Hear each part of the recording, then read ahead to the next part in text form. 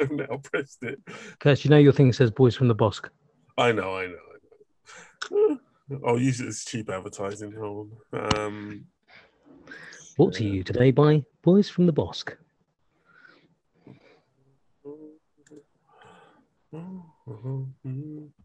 Okay, here we go. Right, ladies and gentlemen, we're going to start in a few moments. Just bear me a few more seconds. I do a bit more prep. But for those of you who are here, thank you for joining us for another special edition of the Global Frequency. I know it says Boys from Bosque at the back, but that's just a reminder, I guess, that we do other podcasts and you should check those out as well. But for the time being, just enjoy as me and TC take you through all the news from the current affairs and we talk you through what's happening. So we're going to start in a few more moments and we'll start taking you through it. I know some of you had long and difficult weeks, but hopefully my dulcet tones and TC's supportive, calming voice will help you through this Run evening. away! Run away! Right, so ladies and gentlemen, welcome to the latest edition of the El Global Frequency. We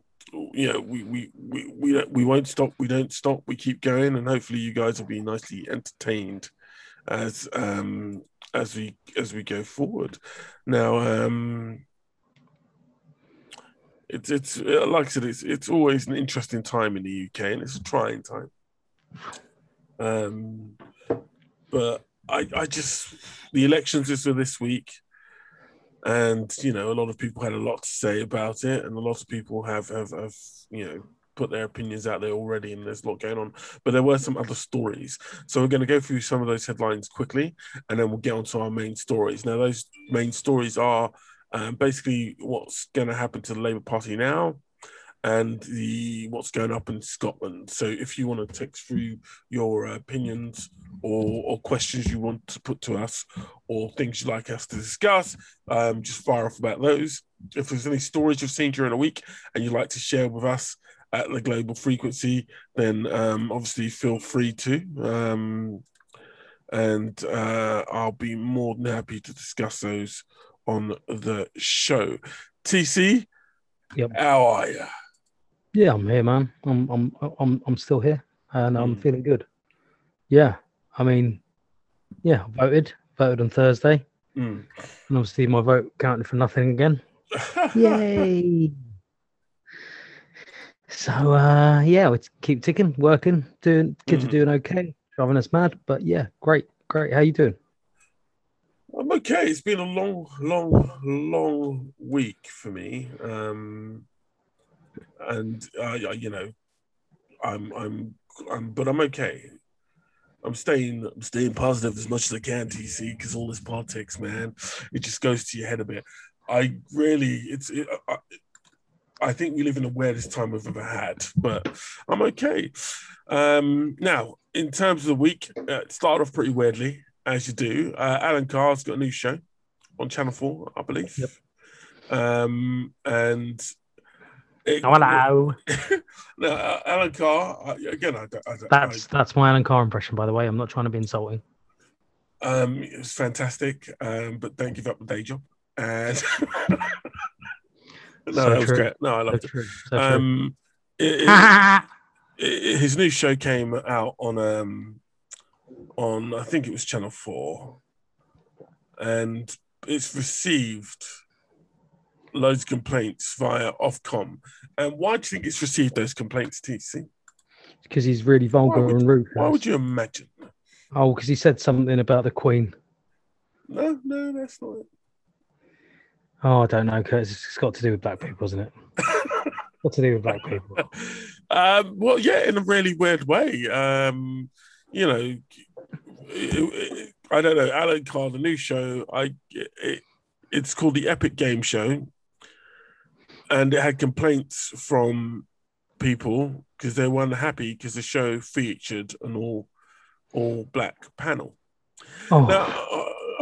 Now, I think there's a bit of a misunderstanding about diversity and cultural enrichment, as some people would call it, who are a bit more cynical.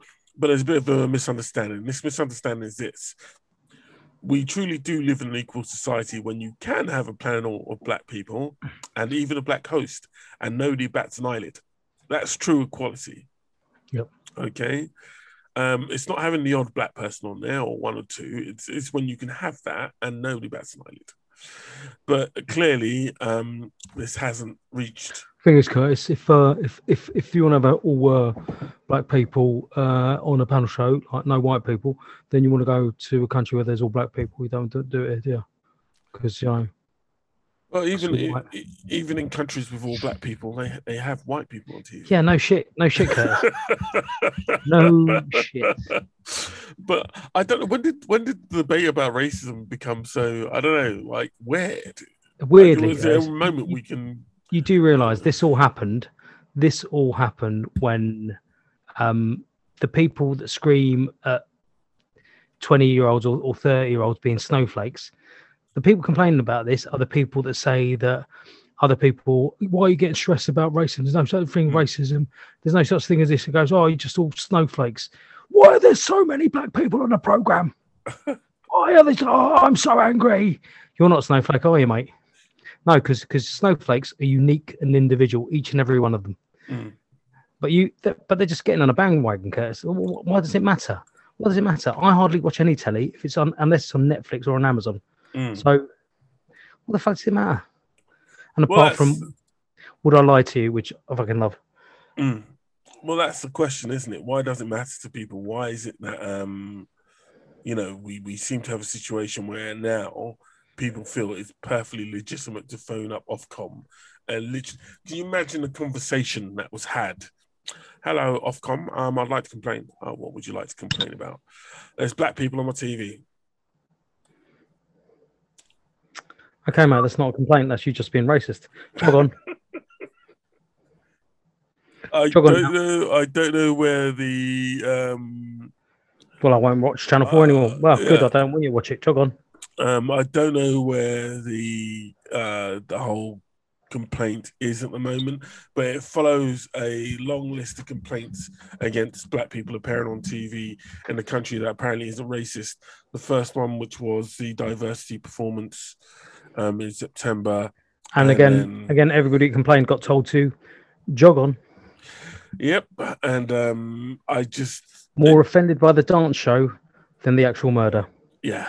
And I think, again, I will come back to this. I know people think I'm going on, but I think race has played a part in the current election. And I'll explain why. And it's not in a way that people necessarily think it is. But they don't realise that Boris Johnson is like third generation Turk. Yeah. But I think it's going to be quite interesting when we start looking at why things have turned out quite the way they have. But anyway, we'll come back to that as you do. Now, next up, I thought I'd try and cheer everybody up with the news that that William, the Duchess, the Duke and Duchess of Cambridge, are launching their own YouTube channel. To I guess get down with the Ute. Is it called Bucks and Palaces? It'd be something really bland, wouldn't it? It'd be like the YouTube channel for the Duke and Duchess of Cambridge. Windsor Vision. Kate Windsor. Windsor Vision. That'd be good. I'd love it if like the servants were allowed their own like cameras to make their own documentary on the royal family. Well, like what's going on here? Yeah, it's like let's give the people at work a few cameras so they can tell the true story. Because I've noticed something about Kate and William in the past couple of weeks. Ever since it was mentioned that somebody went up to Meghan and made the so witty comments about their child being born darker, too dark for the royal family to be able to handle. Like Chris Rock popped out and he's like, "Hey!" That there's been this sort of attempt by the media to present Kate and William in. Can I just say, wouldn't that be amazing, Curtis, if Chris Rock popped out Meghan? Yeah. Just all M and F, if you know what I mean, Curtis. Just all swearing. Yeah. Be beautiful. I'd really take to the royal family then. All the Damian Waynes, when the Wayne brothers popped out. I'm just like this. So they said that somebody in the royal family said that the baby was too. No, they didn't were know concerned. what color would it come out. Ooh. Yeah. Okay, for start with, it'll be a baby. Meghan and Harry never said who it was, so the assumption it was the Duke of Edinburgh, but I don't think it was.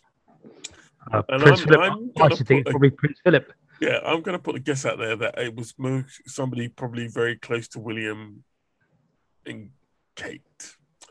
And I think that's what this is mostly all about, because the media campaign for them two has been massive over the past couple of weeks. And the YouTube channel, I don't know what they think the YouTube channel is going to show that rich people. I'm just here with my homies. Yeah. At the Polo Club. It's going to start doing trap music. Yeah. And I encourage hands cutting ribbons. Yes, motherfucker, I'm here. Yeah.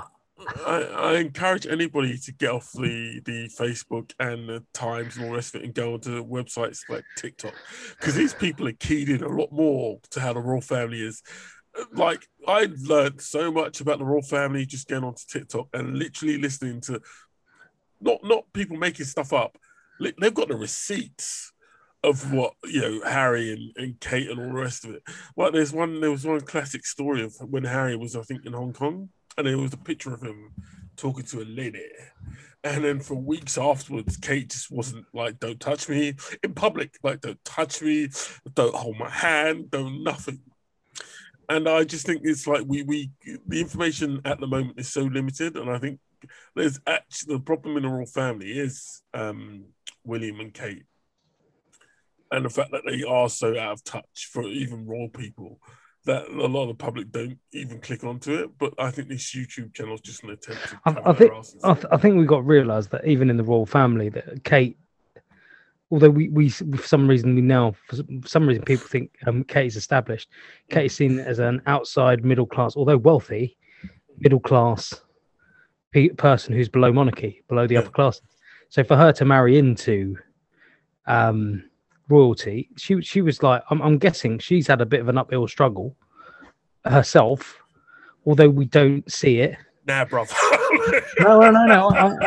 I wouldn't say it's the same. I wouldn't curse. I would not say it's the same as what's happened to anybody that isn't isn't white. Yeah. Yeah, but I'm guessing. No, Tone. I don't think it's anything to do with colour. This is singularly and solely class, and I don't think Kate's had a difficult life at all. And she hasn't. I don't think. Hold on. I don't even think married to the royal family. Yeah. I think you almost understand. I'm not saying she's had a hard life. I'm saying that within the echelons of that circle of royalty, she might struggle. That she might be snubbed. And until she becomes queen, and then obviously she rules that shit.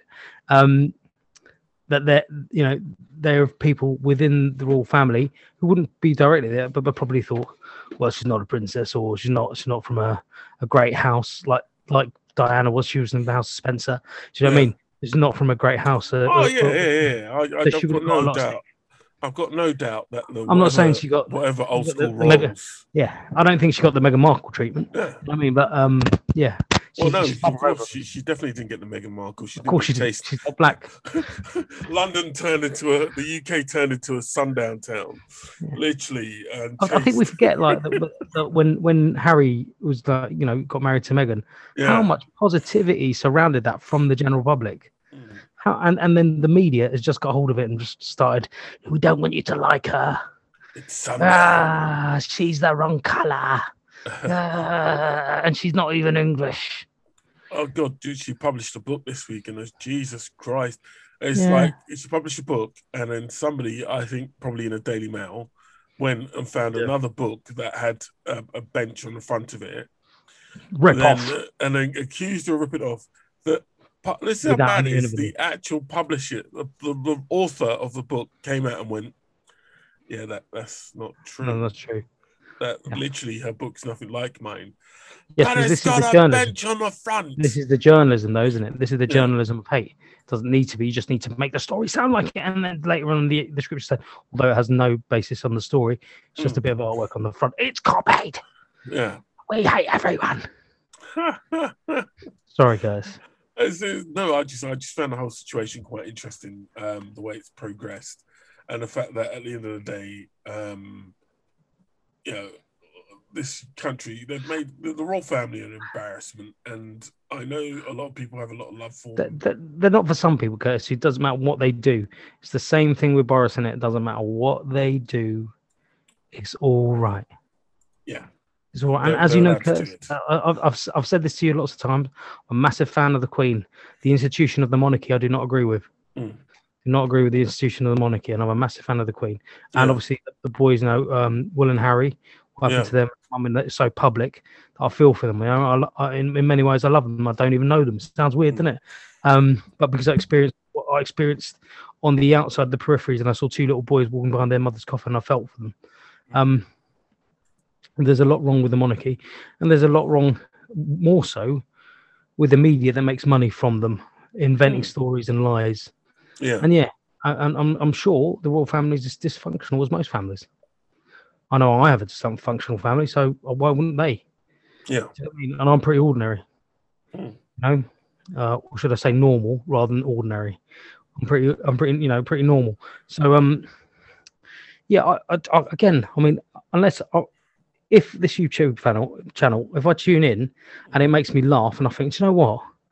They're actually quite funny. Yeah, I'll watch it. Like if Will and Kate are just pissed and talking shit or trying to like rap over like Eminem or like DMX or something, that'd be brilliant. I'll be like, yeah, look at them, they're pissed and they're trying to rap to DMX. That is amazing. But I don't think that's what it's going to be. Or they're singing because I got high, and I'll be like, yeah, this is brilliant. They're having a laugh. They're getting high. But it's not me. It's been a long day of shaking hands all day. Again, I've shaked at least 20,000 hands today, and I've got handshake chafe, and I'm gonna have to put on some really expensive moisturizer to help me out now, and I'm gonna have to get someone else to wipe my bottom because it's really hard shaking hands. Yeah, it's yeah. Touch. It's hard, isn't it? It's hard. I know. I feel you. I feel your pain. I feel your pain not lugging around furniture all day. Yeah, I get it. But you know, it is what it is. It is what it is. If I'll watch one of them and let's see if it's funny. If it's not, obviously put a big thumbs down and not subscribe. Yeah. It's as easy as that. It might be the biggest thing that's got pensioners onto YouTube. Maybe it could get the silver surfers there. It would be interesting to see that happen. Moving on. There's two stories that happened. One of them you sent me last week, but there's two stories that have happened. There's a court case going about Dalian Atkinson, who was assaulted.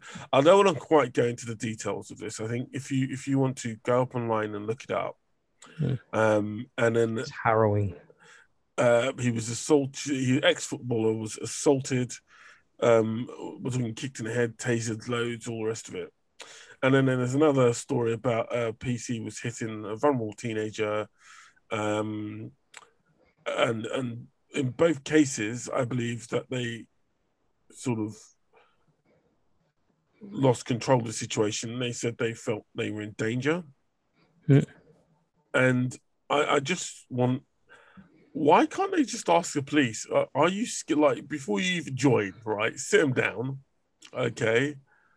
You know, first of all, ask them. Make sure you ask them if they're a member of any sort of right wing group, and then go. Are you intimidated by? And then check, check that they're not. That they're telling the truth, and then do the training because. Well, the thing is, with the training, Curtis, immediately with the training that a police officer receives, all that should come up, so they should be aware. And I'm not saying police don't make mistakes. That's not. You know, I'm guessing that when they're in a riot situation, or one I'm always surprised that there's not more violence at is when there's a football crowd, and that you've got police in riot gear, and obviously because like if you watch police in riot gear, because we used to have a friend who lived above Stamford Bridge, Curtis, on blocks, and we used to look down, and you see coppers who were there standing ready for a fight, ready for a punch.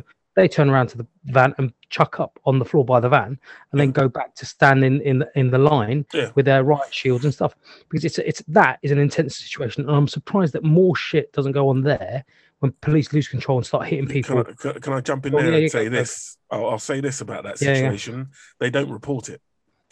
When football violence happens and it's and the press don't initially get hold of it, it's just not reported.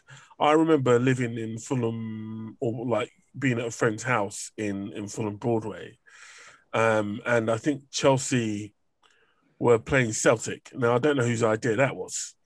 Yeah, they really get on. There was plenty of trouble that day. Yeah, there was plenty of people getting beat, plenty of people getting hurt, plenty of people carrying out assaults. It wasn't on the news. They literally do not report football violence half the time. Now, for whatever reason, and I know it sounds like a conspiracy theory, but they don't. They do not report it. And if it is reported, it's reported as like a misdemeanor or or like just a general part of the police officer's day in terms of trouble. Now, if somebody could correct us, I know we have a few friends out there who are part of the police force. If you can message us and let us know. I don't know if you could have tried that that sound more dodgy. I don't know if you could have tried to make that sound. Members of Her Majesty's Constabulary. But if you can, it's all gone training day. It's all gone training day. If you can message us and let us know, because I'm of the impression that they don't report half the time. The last time they reported in trouble down Chelsea is when the fans got upset. When the fans were convinced by the Murdoch-leaning press that a Super League was the worst thing that could ever happen to football, Premier League, and would drive up costs, Premier League, and that was the last time they reported on violence down there. I remember when I think Chelsea won the Champions League, they wrecked buses, they wrecked shops. They literally just steamed into supermarkets and nicked all the beer. Yeah, it was like literally daylight robbery, and they walked in and walked out. Yeah, and it wasn't reported. You know, I don't remember it being on the press. I don't remember it being in any newspapers or any press that is what happened when Chelsea won the Premier League. But again, there's some Chelsea fans out there who are listening to the show. Please let me know. I may have a bias. I'm not a Chelsea fan. But please let me know. I don't think most of these situations are reported as crowd trouble or football violence when they're being dealt with by the police. But please, like I said, do let us know. But in terms of these two cases that came up, people go that this isn't like the USA, and I think for me, it's only not like the USA because we're not carrying guns. I don't remember the last time, apart from with that Eleanor, when a police officer has been convicted for wrongdoing in terms of violence against minorities. I don't remember when the last time was when police are held to account to that level in this country.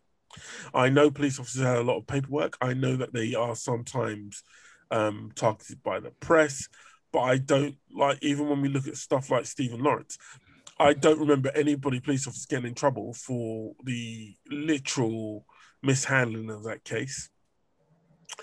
And I think that's people take the fact that it's not like the United States and they're not shooting black people as some example of how much better we are. Because we ain't got guns. But it's not better. It's like we're not as bad. And not being as bad, I don't think it's a standard that anybody should strive for. Here we go, Kes. We come back to the same argument that I've had with people when they think that I'm talking down the country and I'm saying, no, they think I'm not being patriotic, whatever that means. But for me, being patriotic is trying to make the country a better place. Yeah. A better place. And at the moment, it's not a better place it should be. We should always be striving for more. To be. When Boris Johnson says world leaders, and his words are empty, mine are not. Yeah, I want the world to be a better place. I'm not saying I'm not a world leader or anything. I'm not on any of this, but my day-to-day life, I'm trying to make things better for other people when I'm out. Yeah. When people see me, I'm trying to make sure that they're happy to see me. If they need help, I'm trying to help them. Yeah. Do you know what I mean? And this is what I mean. So on an individual, personal level, this is what I'm trying to do. So, but I can't see when people say world beating and they use it as we've got a world beating police force. Well, I'm sure in many ways, yes, we have. But in many ways, it's still room for improvement. the improvement thing is the thing that we should always be aiming to build on. Yeah. You know, I'm sure if you asked like Roger Federer, goes, you won a Wimbledon now, are you going to retire? He would have gone, no, well, I'm going to retire. You know, well, I'm going to retire. Or, you know, you ask like Phil Power Taylor, one dart championship enough? No, I'm going to keep playing. I'm going to try and keep winning more.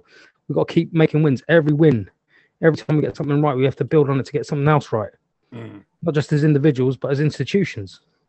You know, which the police are, and the army are, and the NHS is, and government should be. Do you know what I mean? And local councils should be building win after win after win, just like Chelsea at the moment in the Champions League. So I just went so intense there. I was like, oh, you just cracked a joke. Oh shit. Yeah. But you know what I mean? I think that's what we need to do, and that's what the police force need to do. Yeah. And I'm sure, because we do know people. I'm not going to go. Not going to go training day here, but we have got people that listen who are in the police force who would like to, you know, personally as friends. But you know that they, you know, when you talk to them, they are trying, you know, good, honest individuals who are trying to do their best on a daily basis to make other people's lives better, not their life, other people's. You know, and they're always going to be bad eggs in the institution, and to try and fish them out. And again, I don't say that people don't make the wrong decisions. I'm not saying that people don't make the wrong decision in the moment. I've made bad decisions. Yeah. I mean, you've made bad decisions, but I'm saying is that there's a consistency of when someone's handcuffed and tasered, you don't start hitting them with a stick. That is fundamentally wrong. Do you know what I mean? How can you? That's my whole thing. If especially in the case of Dalian Atkinson, you know, one of the defenses that she felt intimidated. That's the thing I keep seeing in the behavior of American cops. There's some sort of obsession with the threat of the black man so strong.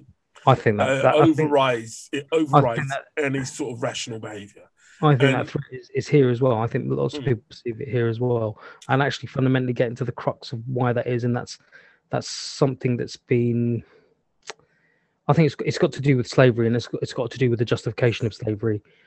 That's been, you know, that was perceived when it started, because obviously, you know, the only way you could enslave a human being was to believe that they weren't a human being.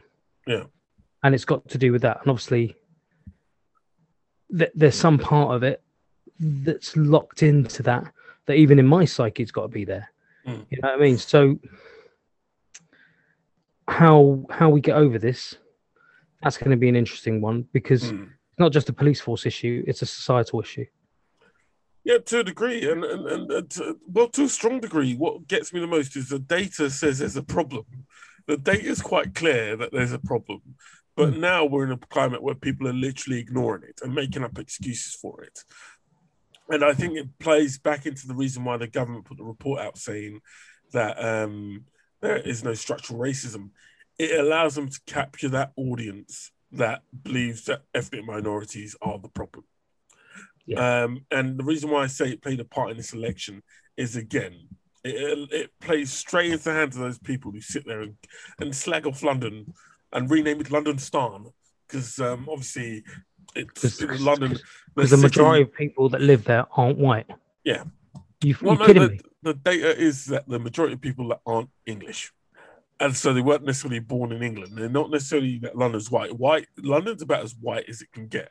The vast majority of London is white, but it's not necessarily English white, which is where the problem is. So you'll have people coming from Scotland, Wales, Europe, okay, which make up, I think, the vast majority of the population in London.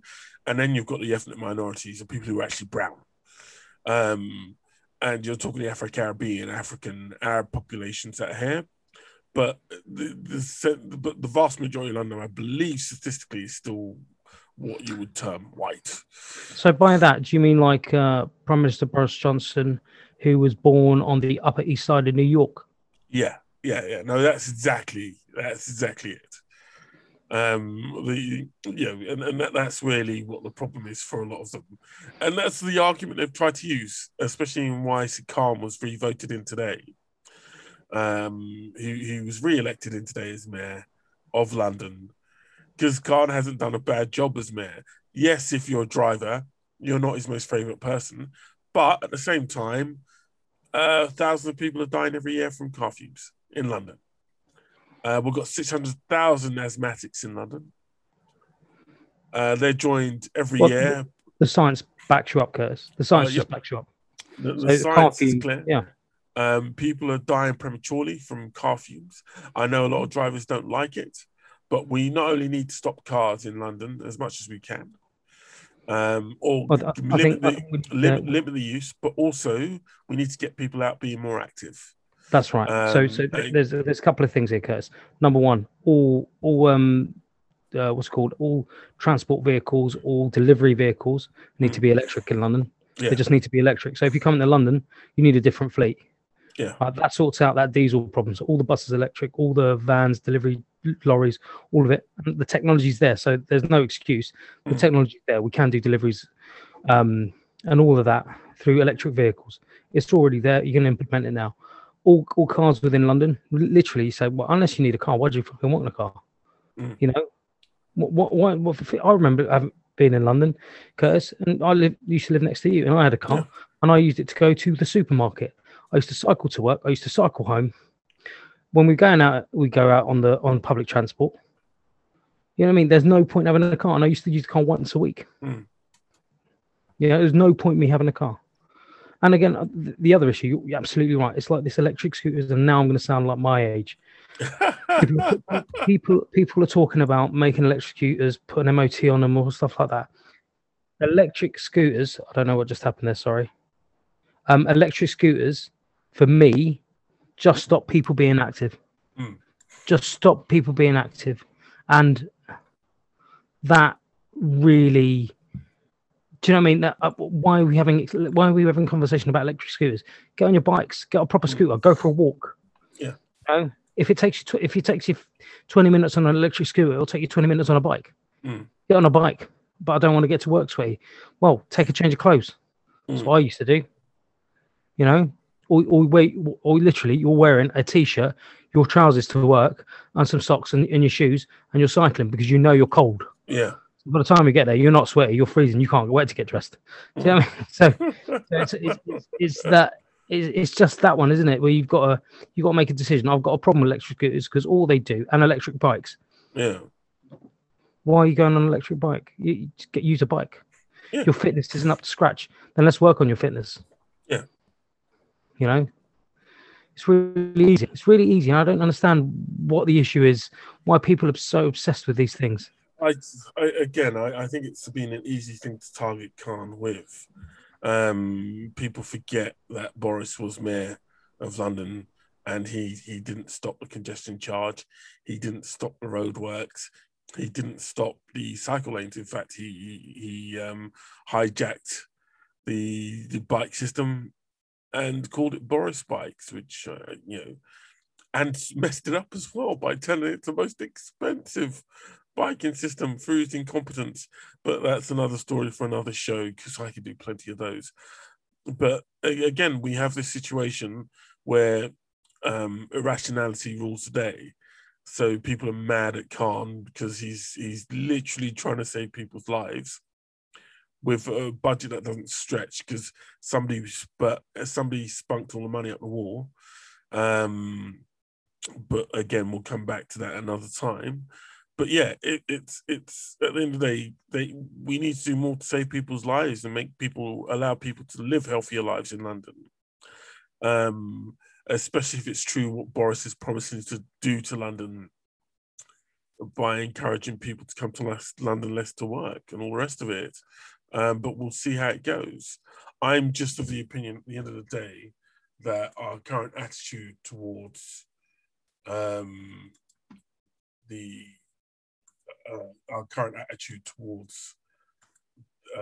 driving and all the rest of it needs to change. And I don't think people are taking it seriously enough at the present moment. And I hope they do start to take it more seriously. Because if we carry on down this path and we, just leave it how it is, there's going to be a lot more asthmatics. There's going to be a lot more people struggling. And one of our listeners, Emma, has said that they need to install electric charging points. Adults on electric scooters are dangerous. I've had so many near misses, and I believe Emma is a user of of a wheelchair, and so she's had several problems while she's been trying to use her means of transport around with scooter users. I think the electric scooters should be made to go on the road. I don't think they should be allowed on pavements at all. They go far too quickly to be on pavements. And there's too much risk of a lack of control with them as well. So I would argue that they're not allowed on, they can be in cycle lanes, but they shouldn't be on pavements at all. Well, Curtis, honestly, they can do 45 miles an hour. So they shouldn't be on the cycling lane either, because bicycles can do, like, really good cyclists. I mean, top end cyclists are doing 30 miles an hour. Most cyclists are doing 12. I know, but I'd argue they could go on a cycle lane just because, like, there's more room to maneuver in that sense. Whereas if you're on a pavement, that's a death. That's going to hurt someone. The whole point of I agree with you, but I think they should be on the road. I don't think they should be on a cycle lane. I think if they're traveling at the same speed as a moped, they've got no place on a cycling lane, and they've got no place on a pavement. And the worst thing is, lots of injuries have been caused, I believe, to pensioners who can't get out the way in time of an electric moped. They just can't get out of the way. It's just too fast. Do you know what I mean? And again, if there's anybody listening out there who is a scooter user or has had trouble with scooters, leave a comment, leave a message. I think it's an important subject. I'm not going to lie, TC. I'm not going to lie to you, buddy. Sometimes I get tempted. Okay. I'm sure you do, sometimes I look at them and I'm like, they just look also so cool. just as a warning, most people, like these renter, because you can rent like them abroad. You can rent them in. I've been to Brussels and to Munich, and you can just rent a scooter like for the day. The thing is, if you've never been on one, they're really dangerous because you don't know how they work. Right. So I know it's a scooter, it's an on and off and stop, but the thing is, if you're used to riding a bike and you haven't ridden a scooter since you were 4, right, you got problems. Most people die. Lots of people have died or suffered really serious injuries by coming off scooters because they don't know how to handle them, and because they don't know how quick they are. You know what I mean? It's fair enough. It's doing 12 miles an hour. It's about the same speed as just a nice leisurely cycle. But if you're hitting like 45 miles an hour, well, suddenly you come off that and hit a bench or something, well, basically you're dead or crippled.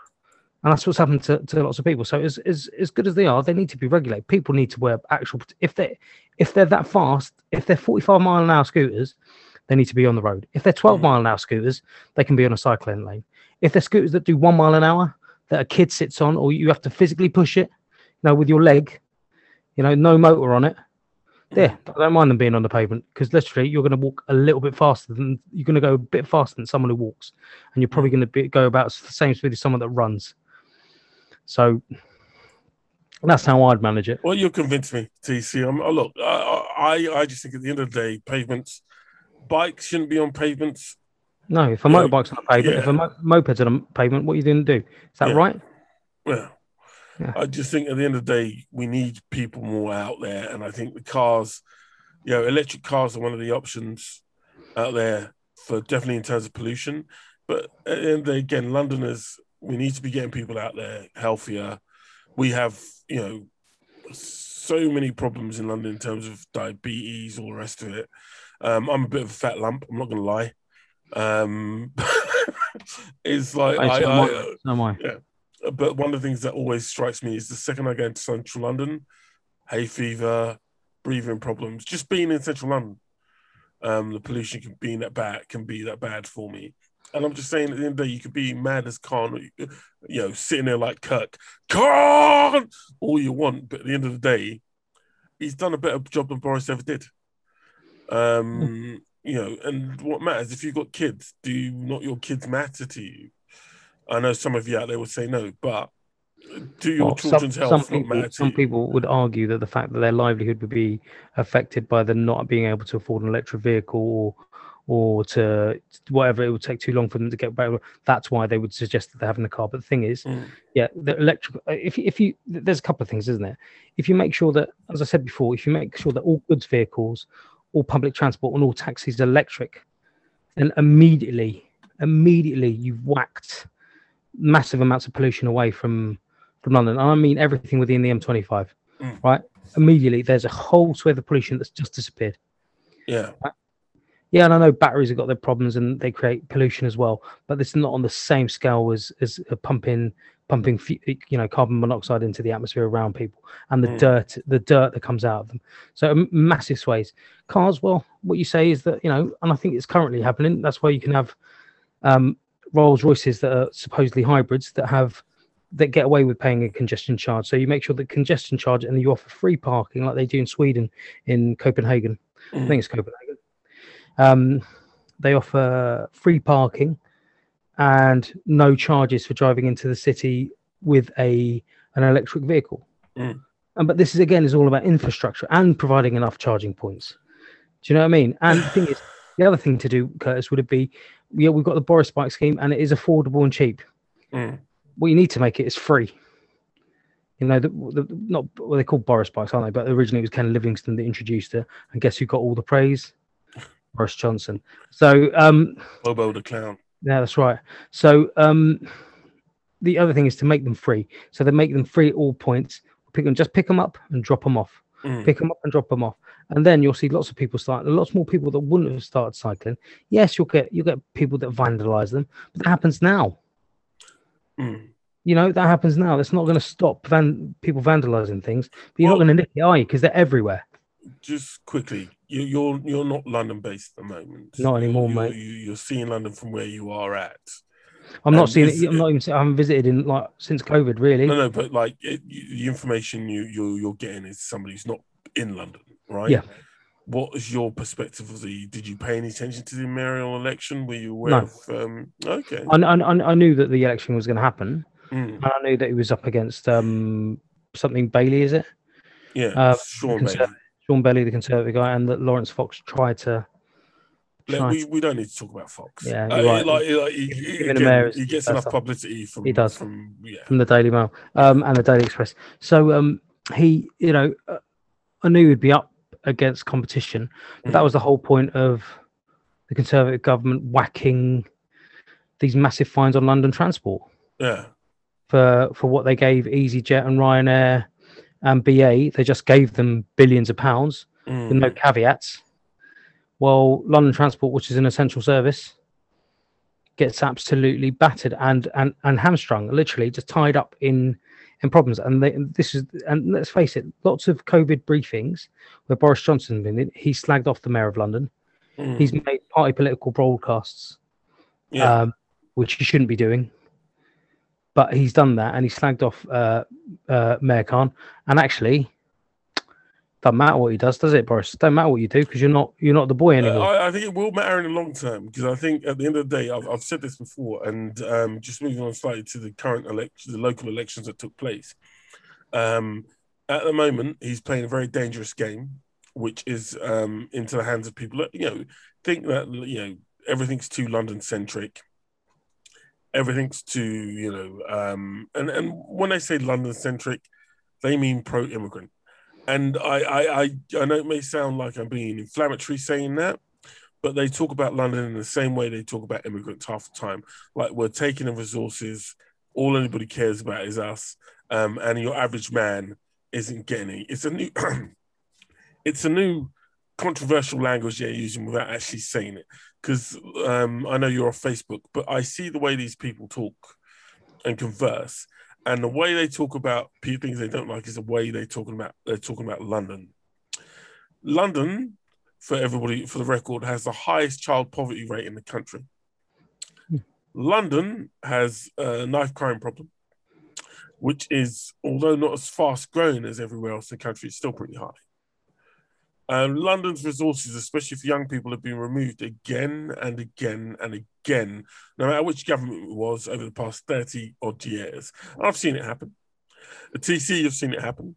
I remember quite clearly when being younger, we had adventure playgrounds. We had local football teams. We had all these sort of resources which are there for the young people in London.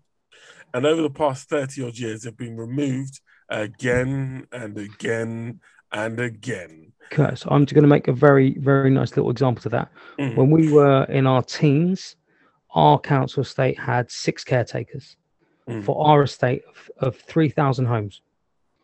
Right, or was it? Yeah, it's 3,000 homes. 3,000 homes on our council today had 6 caretakers, 6 or 8 caretakers. There's quite a lot of them. I remember there being quite a lot of them, and they had an office. And if there was a problem, you go to the office. They come out and fix stuff, right, or sort it, or say, "All right, yeah, don't worry, thanks for letting us know," because they do checks anyway, wouldn't they? Because they were doing general maintenance. Before I left, Curtis, I remember about 2, 3 years or 4 years, maybe 5 years before we'd left, that went down to 1 caretaker. Yeah. For 4 council estates across Hammersmith and Fulham. Yeah. And obviously everything went into disrepair. Yeah. It's easy as that, isn't it? It's just been abandoned. And weirdly, that was mostly to do with the Conservative council that took over. Yeah. And because they also sold the entire estate off for 100 million, which was worth, I think the whole land, that property is worth at least $1 billion. Yeah, but it's been refused, isn't it? It's gone back. That got stopped. But as I've said before, Londoners, especially poorer Londoners, are getting fleeced by this government. They're getting robbed. But it's they're not getting just mistreated, and they're getting abused.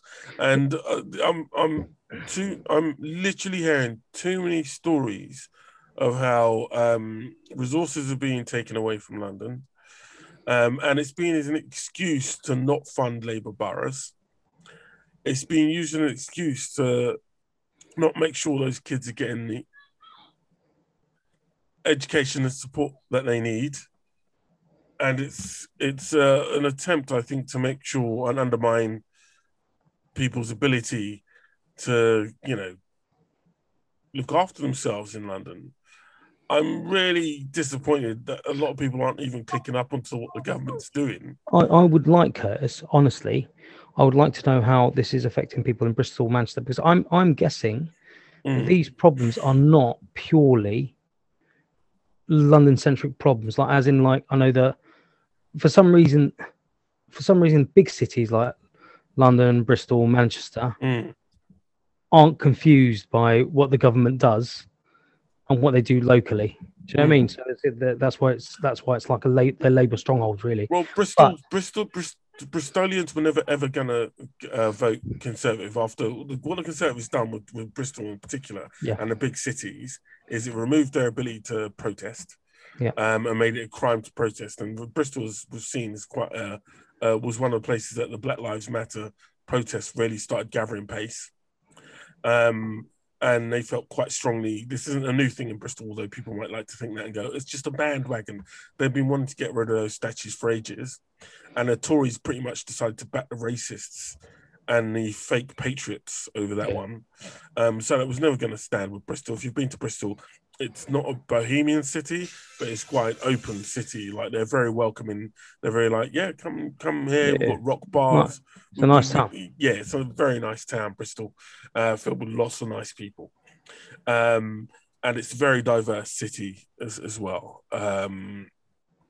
So it's got a lot of common in London. And I think a lot of people just weren't going to stand for it. Those when the government did what it did, I think it sort of said to those people in those cities, we're not actually taking it. And that's why I think Labour won 10 mayoral seats out of 13, because big cities, the resources are continually being taken from the cities. It's not about necessarily north and south, which, again, the Tories have been in power for 10 years. And they created a divide, because remember, they closed the mines. Yeah. They shut down the businesses. They offered very little in terms of retraining. They offered very little in terms of resources to the north. And so their answer to it now, because again, what it actually means is spending more money and investing in people. It means to divert resources from London again to do this. Well, the thing is, Curtis, without being funny, but resources already, like, not just from the government actually putting funding in, but obviously now the City of London's leaving, literally everything this government's done has undermined London, and it keeps undermining it because it doesn't like the fact. The thing is, this is the best thing, isn't it? London is not the only multicultural place in what I'm trying to say. Let me just gather my thoughts here. What I'm trying to say is that weirdly,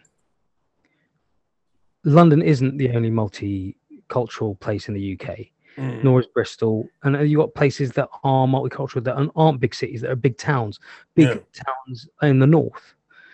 And for some reason, where it doesn't work, whether it's because people are in close proximity with each other, that multiculturalism works and you know your neighbour, while up north maybe it's a little bit divided, that they seem to think that the Conservatives are doing them a favour, or...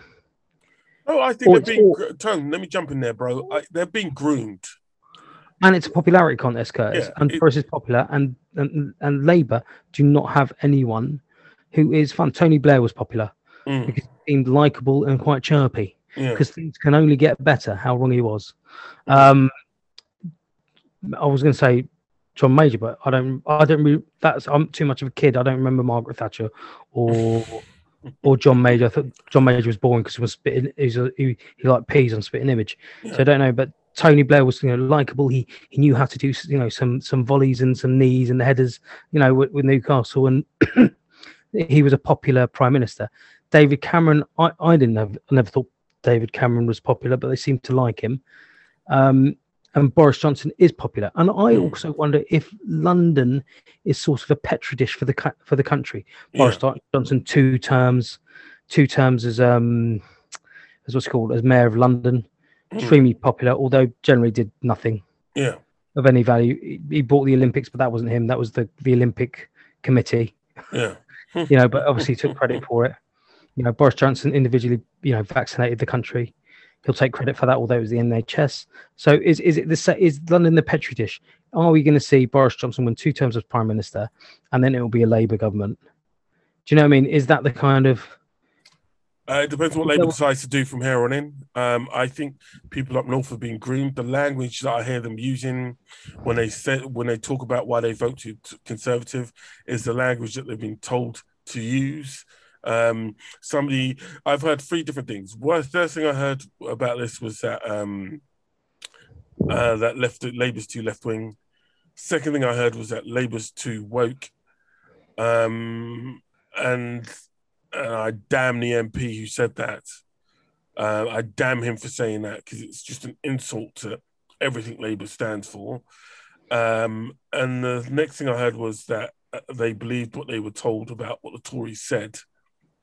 But no, I think the people who voted Conservative that didn't traditionally vote Conservative were just looking for change, which is fair enough. But I also think they've been groomed. They've managed to turn Labour into an unpatriotic party.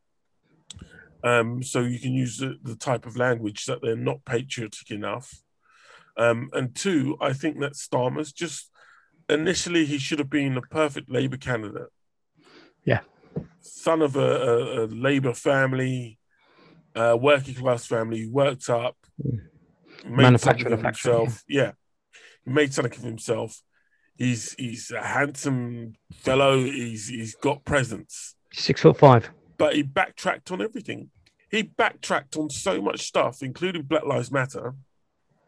That if there was an election, did he backtrack on Black Lives Matter? Yeah, he backtracked on Black Lives Matter.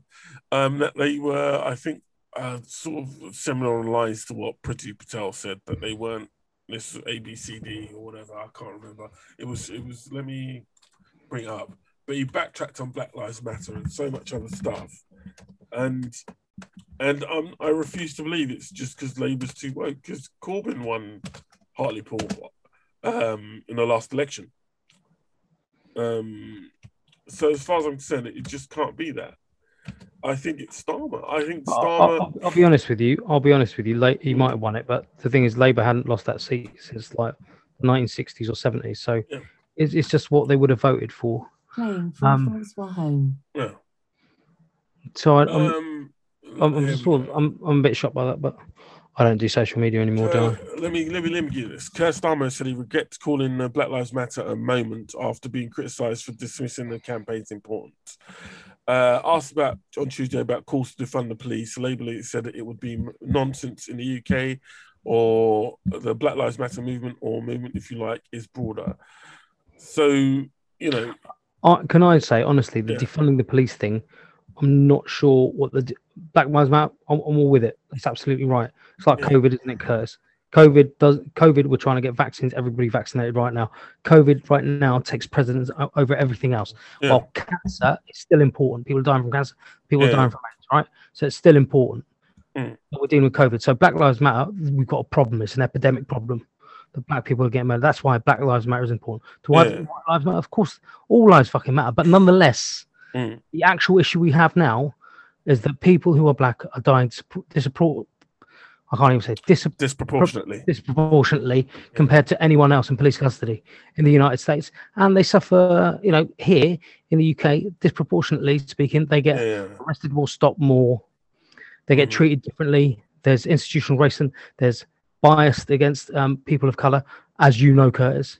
And there's so much that this is a moment because we need to point out that this is important. So the defund police is like educate the police, crack people down who are racist and get them out of the institution. Stop making it an old boys club. Maybe definitely get more people of color involved, from different ethnicities involved, but also get more women involved. Do you know what I mean? So the old boy club stops. But and we've got people that know more about this than I do. Yeah, but police should be held to the highest standards possible. So I'm a bit of a I worry about the defund thing because I don't know what.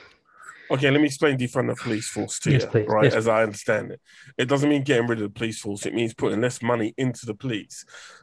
Okay, one thing I've seen over the past 30 years happen with the police force has become more, I don't think the word's insidious, but they're being called upon to do more stuff that maybe social workers used to do, that youth workers used to do. With less people. Yeah, and what defunding the police means is that instead of doing that, you put the money into those services that need it. Yeah, but so the thing social workers. Right, and this is what I mean. This is why I'm confused. What you've just said there confuses me because I know the police are already undermanned.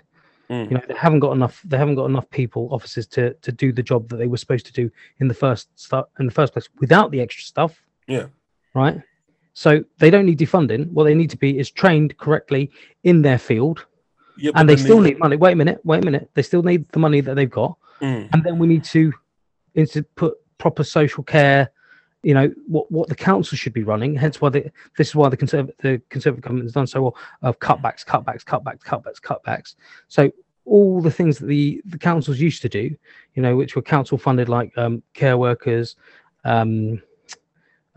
counsellors, social workers, etc., that all needs to be reinstated. That's why the defund the police thing worried me because the police shouldn't be doing the jobs they're doing. But they can't have any more resources taken away because they haven't got any resources anyway. But that's because they're being asked to do jobs that they shouldn't be asked to do. Again, if they weren't asked to do those jobs they shouldn't be doing, then it wouldn't necessarily be an issue. And also, it depends how you approach crime. Okay, if you approach the idea of crime like the police are meant to be, the police aren't there to be preventative of crime. It's not possible for the police to do that. Okay, they can't be everywhere at all times.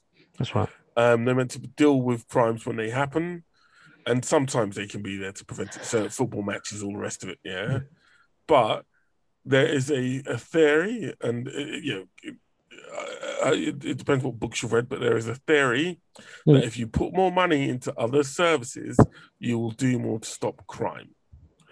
And that sort of makes sense to me. It's one of those things that we bypass, especially when dealing with crime. What are the type of crimes we're dealing with at the moment? So drug crime. If you legalize weed, boom, half of that disappears overnight. Well, here's a lovely sex little crime. If we educate people more about how to approach if we educated men more about their mental health and about how to treat women, you'd reduce crimes against women. If you have more social workers helping parents who are having difficulties bringing up their kids, you get rid of the need to have literal kids being brought up into crime. If you fund more money into child poverty, you take again, Curse. I'm with you, but I don't understand how cutting the resources that police are already stretched, not just because of the stuff they're doing. They can't do No. But you're 15 approaching years ago. you're approaching in a sense that it's talking about getting rid of more funding that the police currently have. No, it's about redirecting the funding that they No. But what having.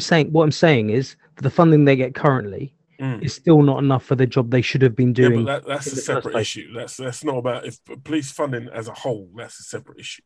That's a case of that's down to the government. So actually, when you say defund, you actually mean invest in more services, making sure the money's going to the right places. Yeah, and I don't think it currently is. That's fine. I think hold on, and that's what I get also from speaking to police officers. Because there's like I said, we know quite a few people who work in a police force, and one police officer I know, he's having to do a lot of youth work. Yep. And he shouldn't be doing the youth workers should be doing the youth work, not police officers. That's right. And that's more the issue, and it's more so in the States, obviously, because the police force in the United States is set up distinctly differently, but also it was born out of slave catching, which I don't think the UK police was. It was much more of literal an enforcement of law type of thing. But I think defunding the police, again, it's not a huge story over here, and I don't understand again how the message on that. I think so harshly lost in the need to destroy Black Lives Matter as a movement in the UK. It is an interesting stat for you, Curtis. Yeah. If you're a first-time offender and you've committed a crime, and you are sent to prison, you are then 70% more likely to commit another crime and go back into prison when you come out than someone who is given community hours when they have to do work in the community. Yeah, well, there you go. So prison, a whole institution about. Well, unfortunately, we've got Piri Patel who doesn't really understand things. So we've got someone that if you look at the stats, prisons generally create career criminals. So something's fundamentally wrong in the system with the use of prison. And on a basic level, because I used to think, prison's brilliant. You should be denied your basic rights if you commit a crime. You should be denied your basic rights, You should be given like basic food, but you shouldn't be able to have a free life. Well, it seems that theory just makes people a bit crazy, and they make great connections in prison with other criminals. So they find out because people in the UK again have a very traditional view of what crime and punishment is. Yes, exactly. But I think it's more so in the UK. If you look at the UK compared to Europe, and the United States especially, we have these massive prison populations. We see that they don't work, but we still insist in investing in them. And it's not until I think Biden was elected that he went, no more private contracts for prisons. And that's the problem. It's a business in the States, isn't it? It's a business. And it's happening in the UK again. There's an obsession with punishment for things that don't necessarily need to be so harshly punished, but also just seem to satisfy a small crowd. Like the amount of people keep going, we need to bring back capital punishment. I'm like, do we? No, we really? Is that something we really, really need? And the same generation that keeps going, we're too soft on prisoners and we don't do this. Same generation that brought us bloody Jimmy Savile. I'm like, how are these voices getting heard more than the people that tell you that prison doesn't work? That again, police officers are being asked to do too much based on results.